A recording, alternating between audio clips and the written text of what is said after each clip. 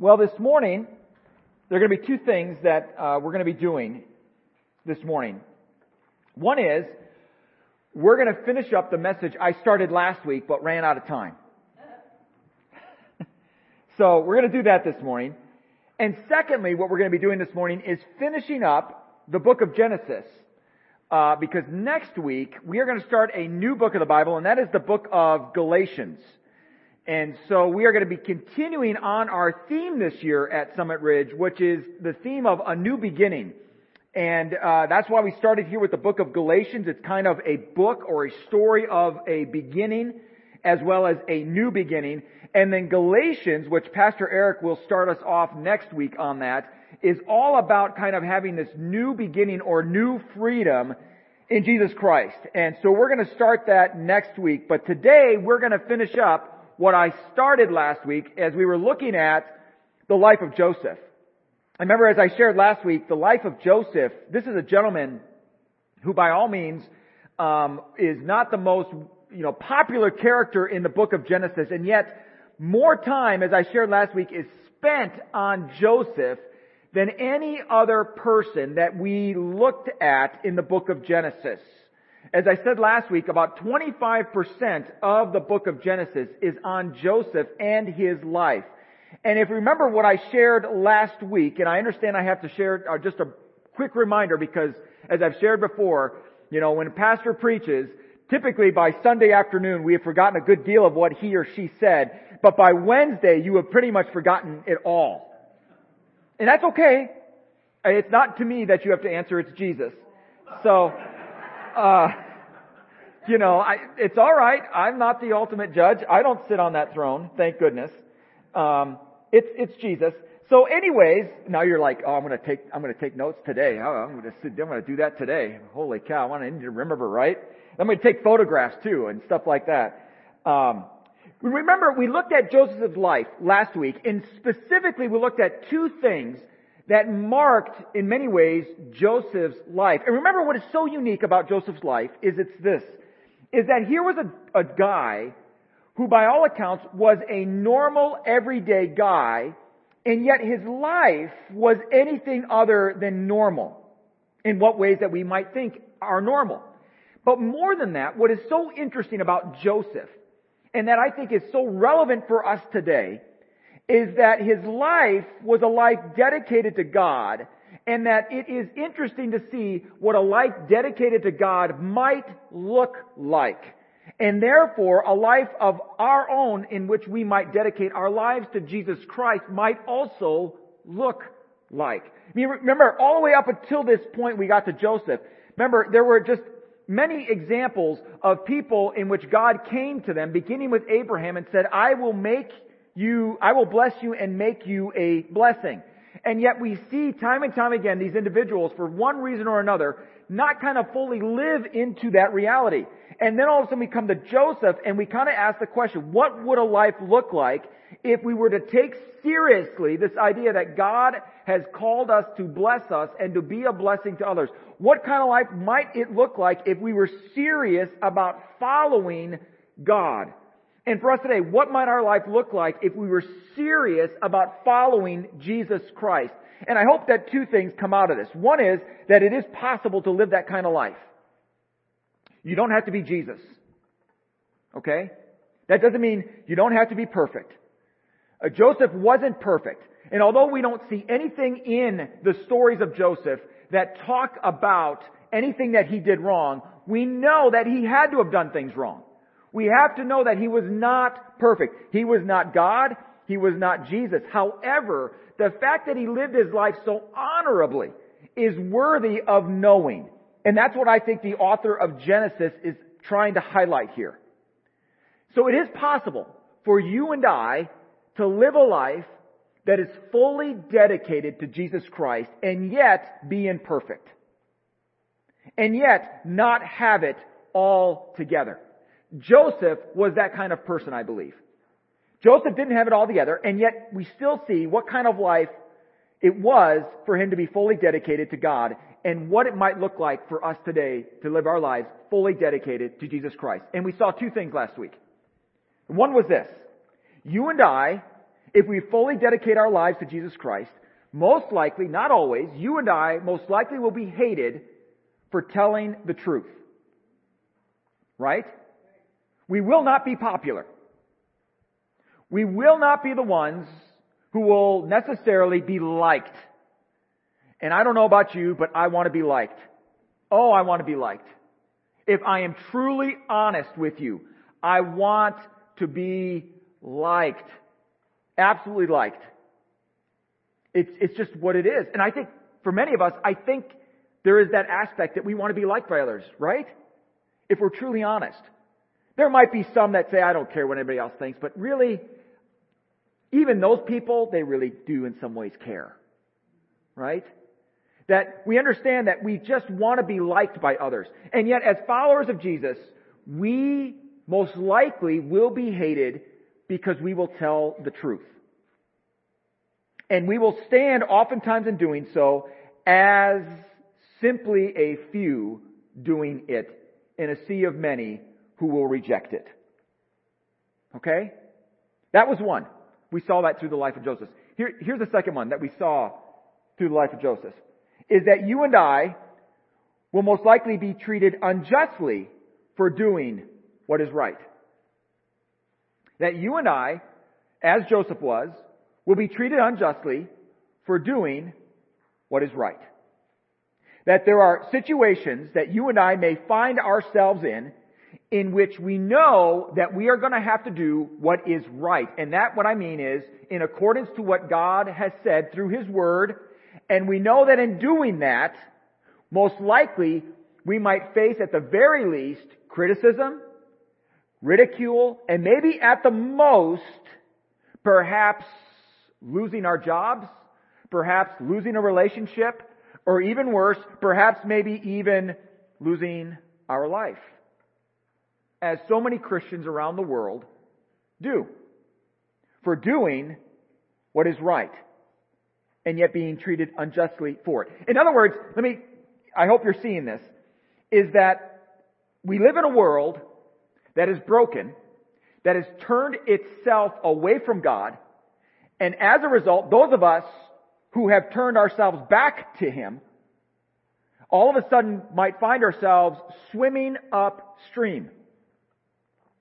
And if you have come to the conclusion, for those of us who follow Jesus Christ, that following Jesus Christ is not easy, you're right. If you've come to the point in your life as a follower of Jesus Christ, and you have said, man, following Jesus may be simple, but it is really, really hard at times, you're right. You're absolutely right. And so, what we're seeing here through the life of Joseph are things that are not easy. Well, today there are two more things I want us to see that I think are traits of Joseph's life, and as such can be traits of our own life as we follow Jesus Christ. And so we're going to be looking only at 2 chapters today. I tried 5 last week. That failed miserably. 5 chapters. I mean, the people in the back were like 153 slides. That's how many there were. 153 slides? You're going to get through them? Not a chance. I think they were placing wagers back there. Betting in the church. Money changers in the temple. Right here, folks. Why don't we just have a bake sale? Oops. It's not what that means, but anyways, right? Anyways, sinning going on right here in the midst of worship. We are so broken people. Let's pray for all of them in the back. Unseen but heard. And there are innocent ones back there who have no business a part of what I've just looped them into, so I pray for them as well, and I'm sorry. Anywho, let's take a look. Oh, Jesus, we are so in need of you. Let's take a look at the last 2 traits of Joseph's life. I keep saying that. I keep messing that up, and I'm sure some of you have caught that. I get so excited I sometimes trip up over my own words, and that happens. I need to slow down sometimes. But I get so excited. Here's the thing. This is the next trait I want us to see in Joseph's life that I think is also a possibility for our own lives. And it's this. You and I may be forgotten by others, but God won't forget you. Let me say that again. You may be forgotten by others, but God won't forget you. Let's take a look at a specific point in Joseph's life where I think this principle is true, or was true. We're going to start at Genesis chapter 40, begin with verse 1. And remember, at this point, Joseph was 17 when we first are introduced to him. He has these dreams in which he shares with his brother and his family about his whole family going to be bowing down to him. And he was already hated by his brothers because he gave bad reports about them to his father. And not only that, he was his father's favorite son and given a coat of many colors, a tunic, if you will, that was shown to say to them that not only was he a favorite son of Jacob's, but not only that, he was now management. He had some responsibility and authority over them. And I don't know about you, but I am the oldest sibling in my family, and I'll be honest with you, there is no way I would have ever accepted my brother and my sister having authority over me. Not a chance. And so already there is this conflict. Joseph is sold into slavery. He winds up in a house of a military leader by the name of Potiphar, in which he shows that he is an able person of administrating his affairs, and Potiphar puts him in charge of his entire household. So much so that Potiphar, as the scriptures told us last week, that he didn't have to worry about anything except what he was going to eat that day. I mean, talk about no worries. He trusted Joseph to such an extent that his only worry was, well, what am I going to have for breakfast, lunch, and dinner? That was it. However, in the course of this, obviously Potiphar's wife makes an advance towards Joseph. Joseph keeps rebuking her, but finally there was a situation in which she tries to once again come at him, and he eventually runs off. The wife makes up a story as to what happens. Potiphar, instead of killing him, which he could have easily had done, he instead throws him into prison, most likely one of the prisons that he himself was administrating, and has him thrown in there. And now we pick it up where Joseph now is in prison in Egypt. He is far from home. He is now once again experiencing hardship. And here's where we pick it up in verse 1 of chapter 40. Then it came about, after these things, the things I just told you about, the cupbearer and the baker for the king of Egypt offended their lord, the king of Egypt. Pharaoh was furious with his two officials, the cupbearer and the chief baker. So he put them in confinement in the house of the captain of the bodyguard in the jail, the same place where Joseph was imprisoned. The captain of the bodyguard put Joseph in charge of them, and he took care of them, and they were in confinement for some time. Then the cupbearer and the baker of the king of Egypt, who were confined in jail, both had a dream the same night, each man with his own dream, and each dream with its own interpretation. And when Joseph came to them in the morning and observed them, behold, they were dejected. And he asked Pharaoh's officials who were with him in confinement in his master's house, "Why are your faces so sad today?" And they said to him, "We have had a dream, and there is no one to interpret it." Then Joseph said to them, "Do not interpretations belong to God? Tell it to me, please." So you understand the situation. Joseph is in prison. Joseph is, as he once shown himself an able administrator to Potiphar, has now shown himself an able administrator to the head of the prison. And now, all of a sudden, now he's kind of put in charge of caring for the prisoners. And not only that, this gift he has of being able to interpret dreams is now going to come in handy, as now he has now encountered two high-level officials in Pharaoh's own court, a cupbearer and a baker. By the way, most likely as a cupbearer, there was very few, if any, closer position that one would have of responsibility than that of a cupbearer. Your main responsibility was to protect Pharaoh in many ways. You brought Pharaoh his food, but more than that, you tested his food before it was brought to Pharaoh. Because if anybody wanted to take Pharaoh out, one way that they could do that would obviously be to compromise the food he was eating, i.e. poison it. And more than likely, as a way of protection, Pharaoh would have this person be the one to test the food before it be brought to him. Bummer of a job. But someone had to do it. This gentleman did it. So the person in this position had to have the utmost trust of the Pharaoh in order to have this position. You would not just have anybody being the one testing your food, because the one who could be testing your food could also be the one who could poison it. Right?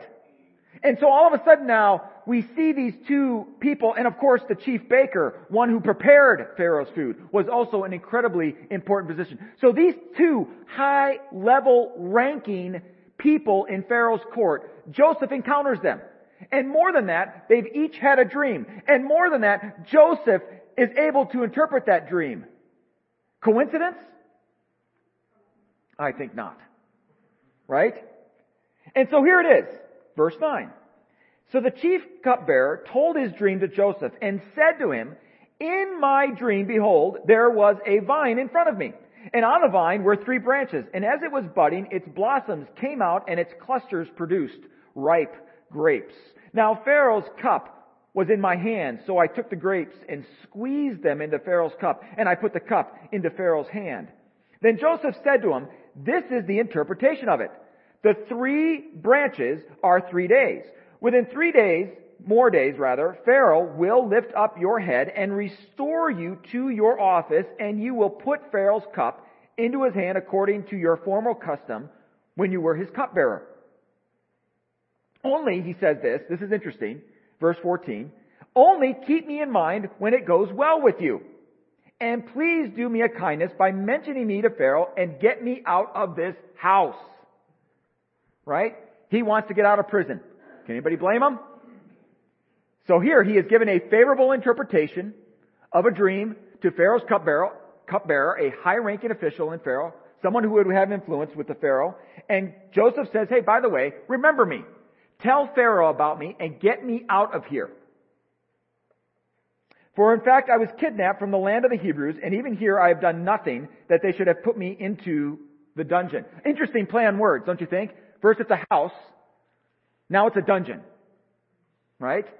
Either way, it was a place he didn't want to be. Verse 16. When the chief baker saw that he interpreted favorably, he said to Joseph, "I also have had a dream. And behold, there were 3 baskets of white bread on my head.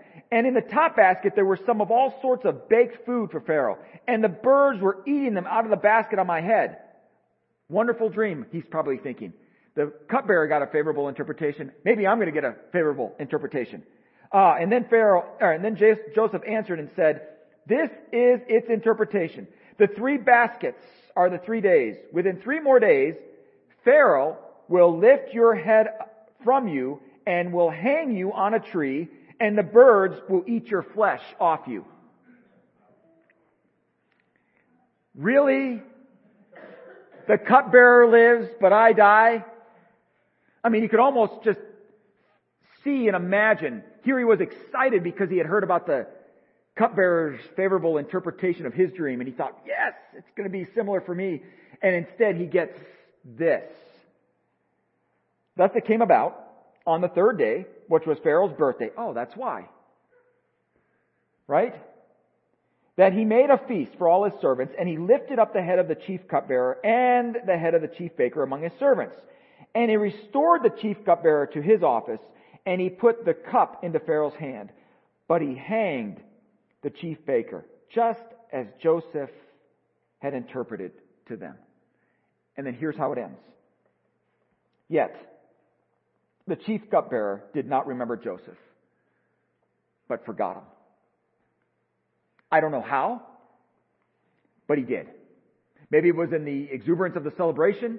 Maybe it was in the fact that he finally got restored and his life was spared. Who knows why? But the cupbearer forgot all about Joseph. Let me say this, what I think is so relevant for us today as followers of Jesus. There may be things that you and I do. Things that you and I do for others. Things you and I will do in the name of Jesus. Maybe we will share the gospel. Maybe we will serve people in some way, somewhere, somehow. And in the end of it, they may forget or not even remember or not even realize the fact that you and I were the ones who helped them or served them or shared the gospel with them. There are things that you and I may do in the name of Jesus that are really good things. We may feed people. We may clothe the naked. We may help those who are poor and homeless. We may help those who have faced devastation. We may pray for those who were ill but now have been healed. We may do all these things, and at the end of the day, they may forget about what we had done for them. Maybe you have already experienced that already. That there are things that you have done for others, and they have simply forgotten about it. Right? Does that hurt? Does that sting a little bit? It does. It does. But let me say this. When we are faced with those kinds of situations, even when we are faced even more than that, when others maybe have left us, maybe because of things that we have told them was the truth, but they rejected it, or things that maybe we have done that was right, but we are treated unjustly for it, those kinds of things here, that maybe there are people that have no longer have contact with us, people that have gone away for one reason or another, and it hurts. And we are no longer a part of their lives. And it hurts us to no longer be a part of their lives. In many ways, we are forgotten by them. In those times, it is so important to remember this. Although we may be forgotten by them, we will never be forgotten by God. That although we may have been forgotten by others that maybe we have loved, maybe that we have served, maybe that we have helped, we will never be forgotten by God. Period. Amen? Never will we be forgotten by God. And this is so important to remember. This is so important for us to realize, because this is something that we all will face if we haven't faced already. That at the end of the day, we never want to be forgotten, do we? I mean, this is what we think about. We think about this idea of legacy. Do you know what legacy is?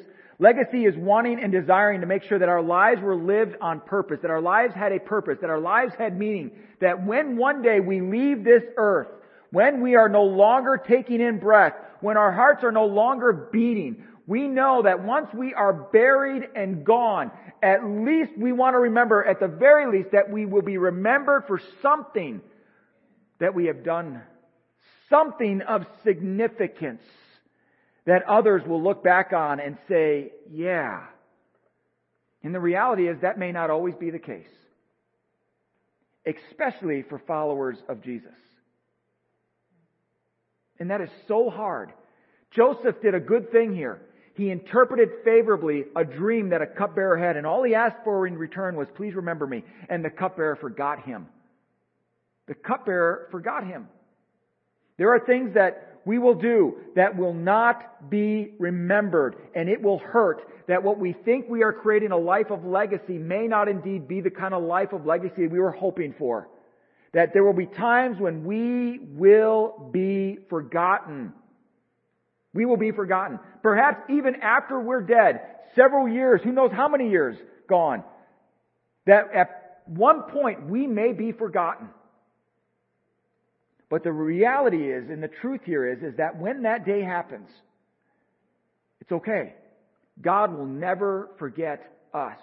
Ever.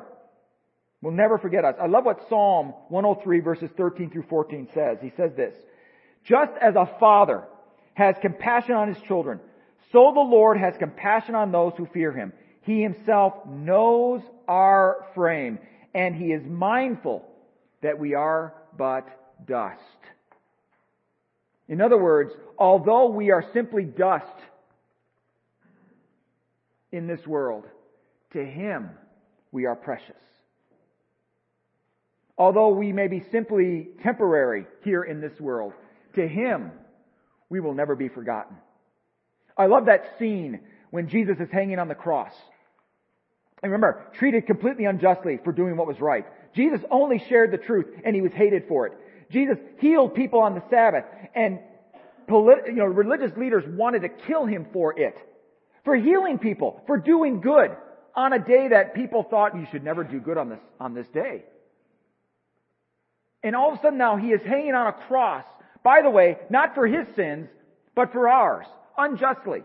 He's hanging on the cross there, and beside him on his right and on his left are two criminals. You remember the scene? We're gonna look at this scene on Good Friday. And he's hanging there between two criminals. And one criminal, unbelievable. He is taunting Jesus. Seriously? A criminal taunting the Son of God who's on the cross for his sins. Taunting him. And the other one, though, has a totally different response. And he says simply to Jesus, remember me as you go into your Father's house. Don't forget about me. Please. The rest of the world has tossed me aside. The rest of the world has given up on me. Jesus, don't do the same. Jesus, remember me when you go into your Father's house. And what does Jesus say to him? Today you will be with me in what? Paradise. I don't know about you, but I am so grateful that I serve a Lord who not only knows me, created me, but when it comes time to see Him face to face, He will not forget me. Others will, but He won't. Others will, but He will never forget me, and He will never forget you. At the end of the day, when everyone else may not remember everything that you have done, everything that you have said, Jesus will. And that's what really matters. That's what really matters. I love what Billy Graham says about legacy. And he says this about legacy. He says the greatest legacy that one can pass on to one's children and grandchildren is not money.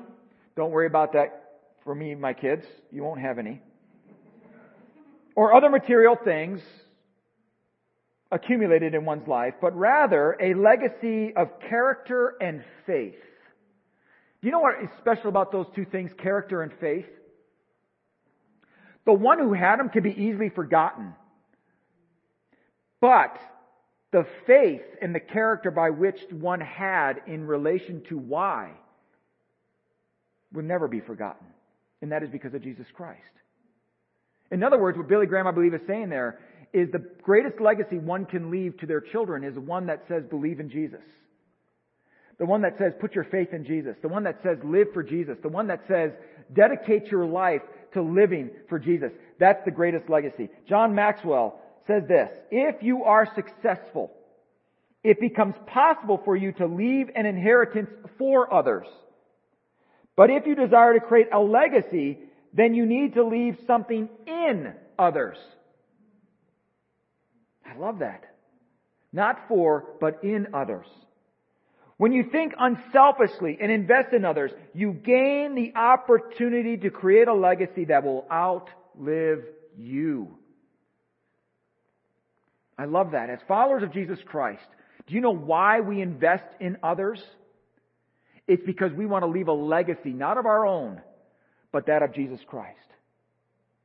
We want to leave a legacy that says at the end of the day, when that individual whom we invested in looks back and doesn't see us, but rather sees who? Jesus. Now that's a legacy.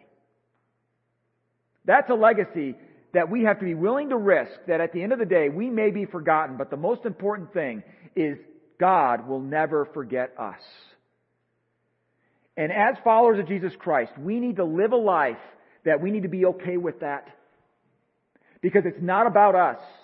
It's about Jesus Christ. It's not about whether or not you and I will be remembered. It's about whether or not Jesus Christ will be remembered in the lives that we lived. That at the end of the day, when we are up here and now having a memorial service in which maybe I'm going to be officiating at, maybe not, and stand up here and people share stories about you, what will those stories be? What will they share?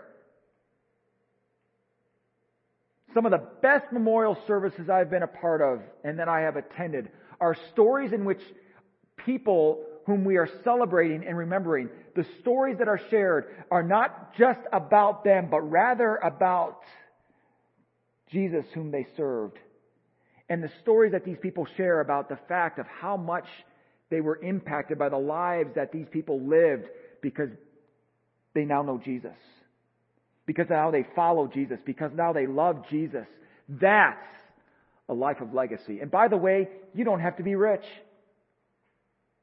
to have that kind of legacy. You don't have to be the smartest person on the planet to have that kind of legacy.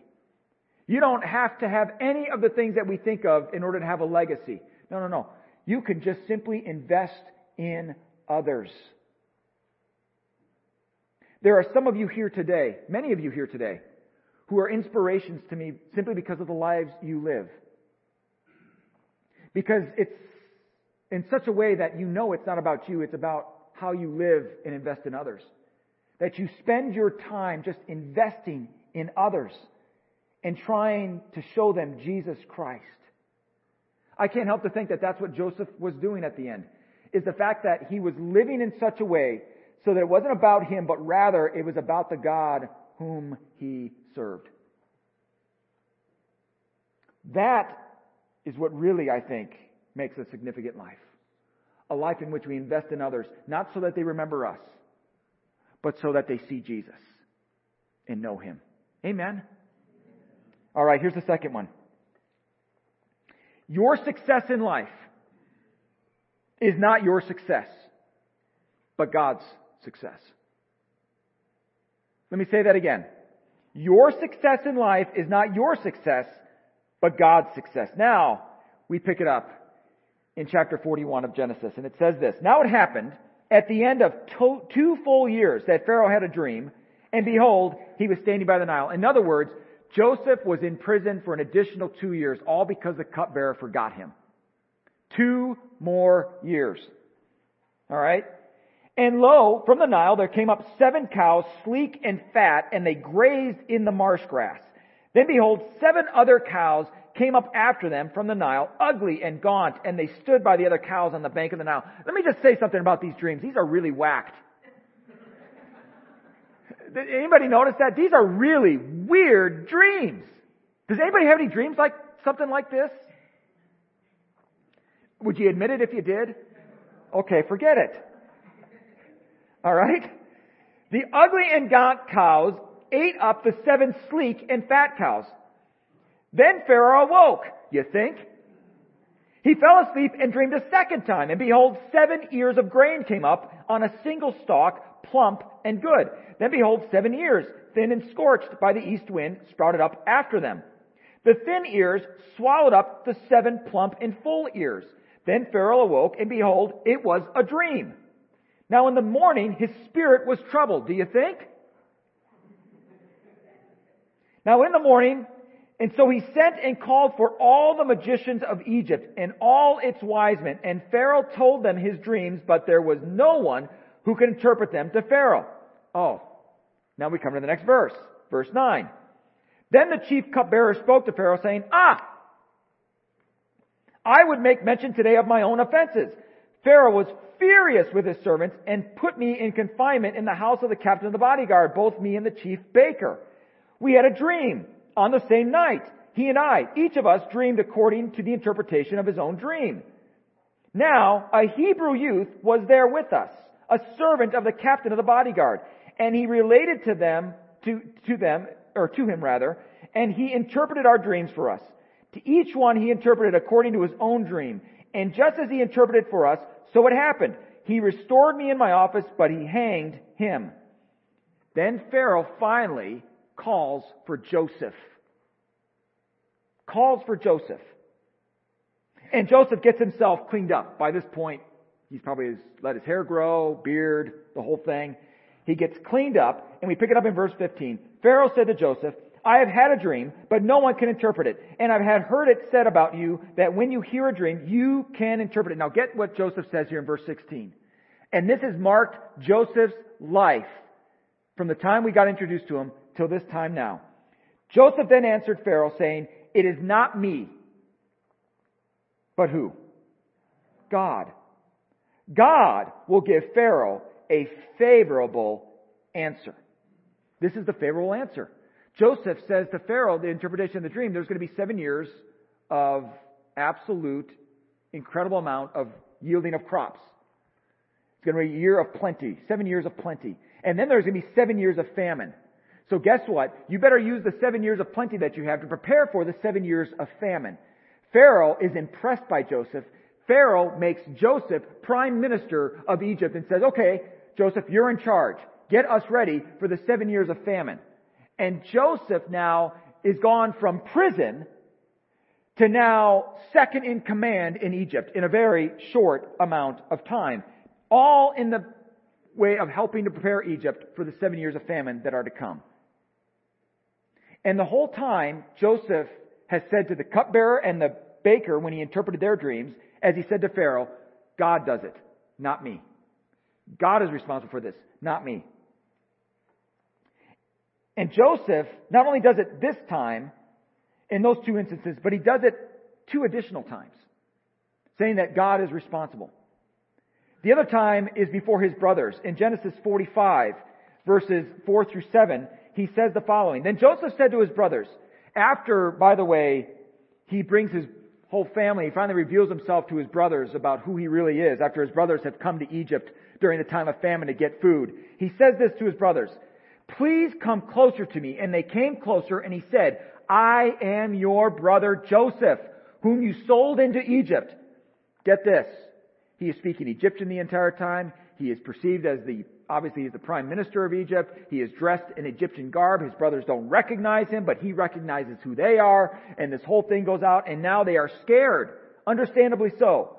Now do not be grieved or angry with yourselves, because you sold me here. For God, do you see this again? For God sent me before you to preserve life. For God sent me before you to preserve life. For the famine has been in the land these 2 years, and there are still 5 years in which there will be neither plowing nor harvesting. He gives God the credit once again. He does it again after their father has died. And verses 19 through 20 of Genesis chapter 50, he says this again to his brothers. But Joseph said to them, do not be afraid, for am I in God's place? As for you, and I love that, do not be afraid, for am I in God's place? What that means is, am I judge? Am I the one who's supposed to dole out judgment on you? Absolutely not. And he goes on and says this, as for you, you meant evil against me, but God meant it for what? Good. How many of us have heard that passage, that verse? Yeah. It's probably one of the most famous passages out of Genesis.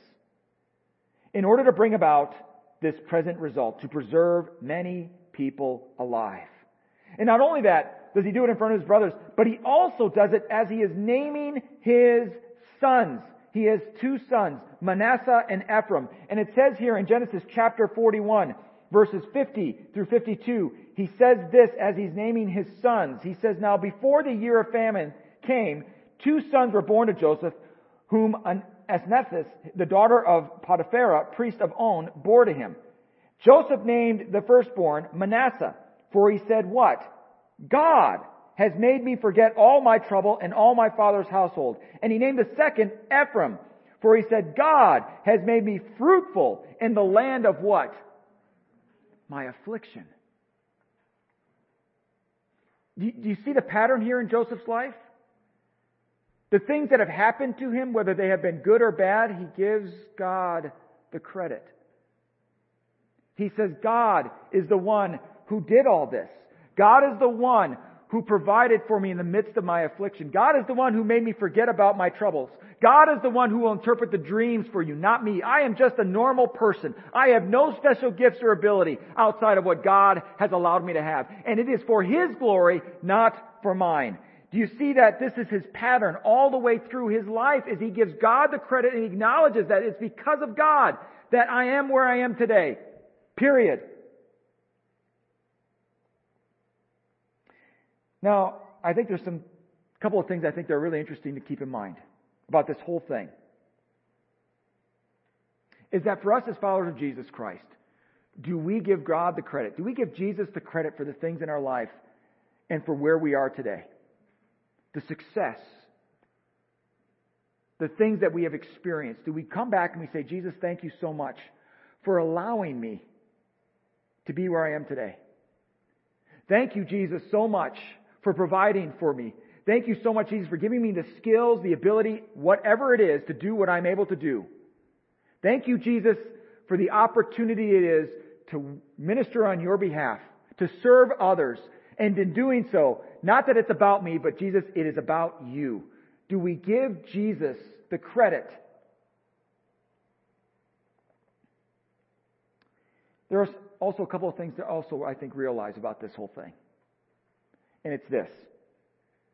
While we may know God's promises, we may not yet be ready to receive them. What I find so interesting about Joseph's life is that he was 17 years old when he had these dreams that his family was going to bow down to him. Now, how many of you think a 17-year-old is ready to rule? I mean, honestly. How many of you parents are thinking, you know what, my 17-year-old is ready to run the house? Okay. Maybe we're unanimous on that, right? How many of you 17-year-olds think you're ready to run the house? Yeah, you're not going to raise your hand even if you believe it. Right? I mean, here's the thing. Joseph was told these dreams. He was told that one day his family will bow down to him. But it wasn't going to be anytime soon. Do you realize by this point Joseph is at least in his 30s? By the time his family comes to him, by the time what he was showed at age 17 finally now is happening at age in his 30s. In other words, what had to happen to Joseph in order for that to become true?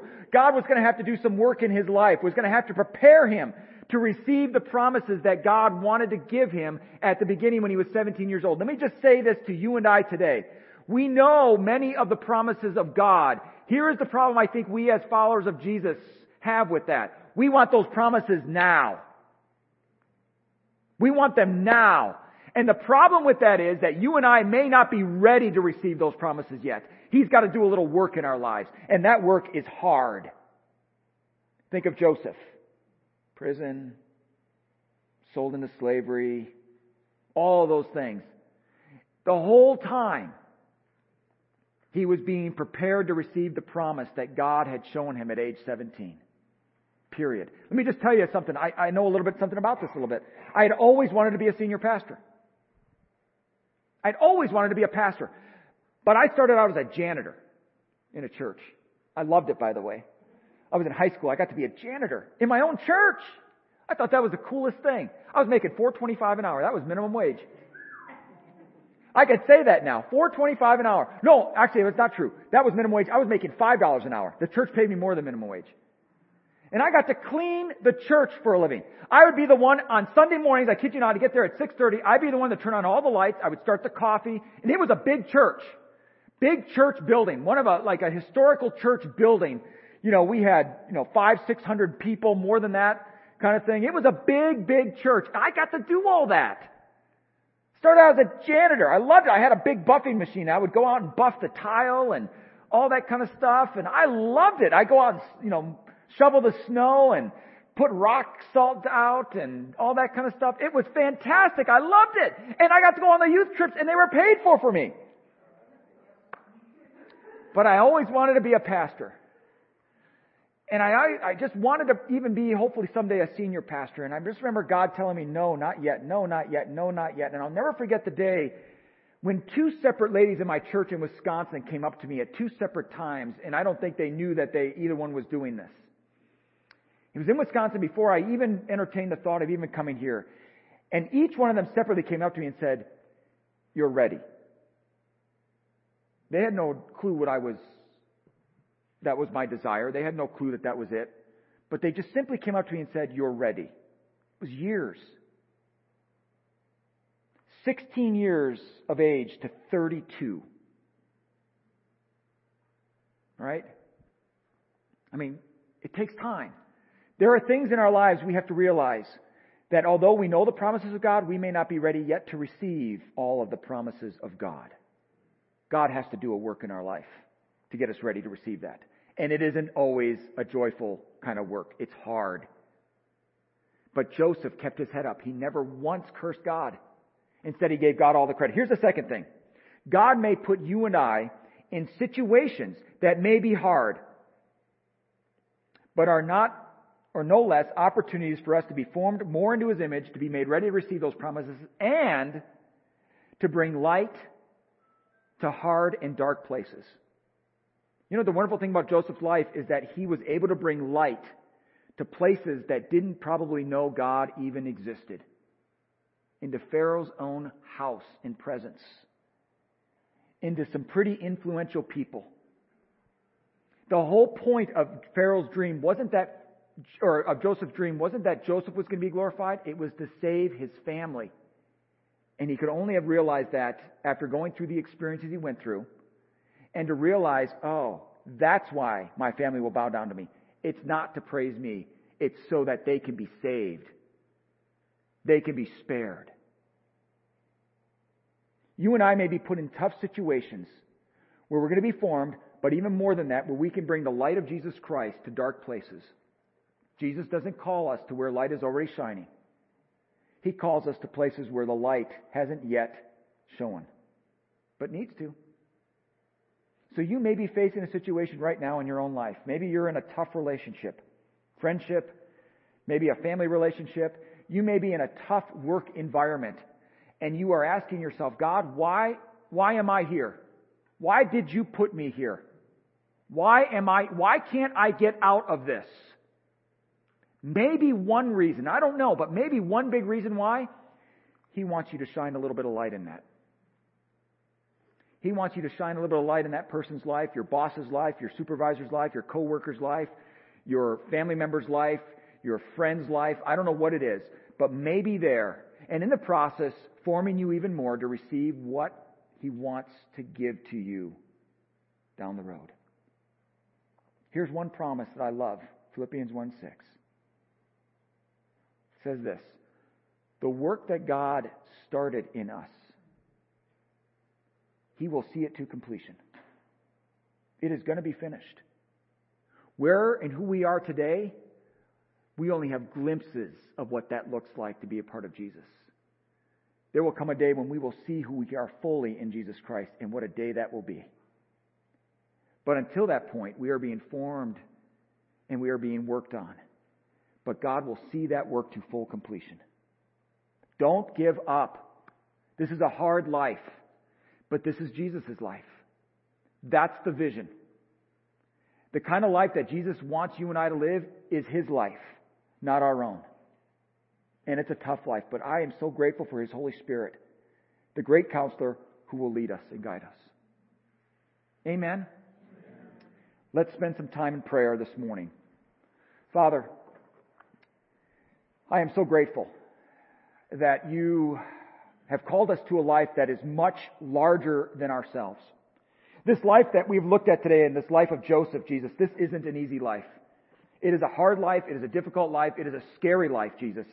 And yet I pray for every single one of us who call You, Jesus, Lord and Savior, who have committed ourselves to You, that You would help us to stay committed to that kind of life, Your life, Jesus. And that through the empowerment of Your Spirit, that we would know and take comfort that the work You are doing in our lives right now, You will see to completion. That wherever we may be, maybe we are having a Joseph kind of experience. We are in sort of a prison right now. We are in a tough situation at work. We're in a tough situation relationally with others. Whatever it may be, Jesus, I pray that we would know this. You have not forgotten about us, and that You are preparing us for promises that You want to give us. But until that point, Jesus, may we bring light into dark places. May we bring light into dark places. And in the end, Jesus, may it be You who is remembered, may it be You who is glorified, and may it be You who is followed. Because it's all about You. It's Your name that we pray. And all of God's people said, Amen.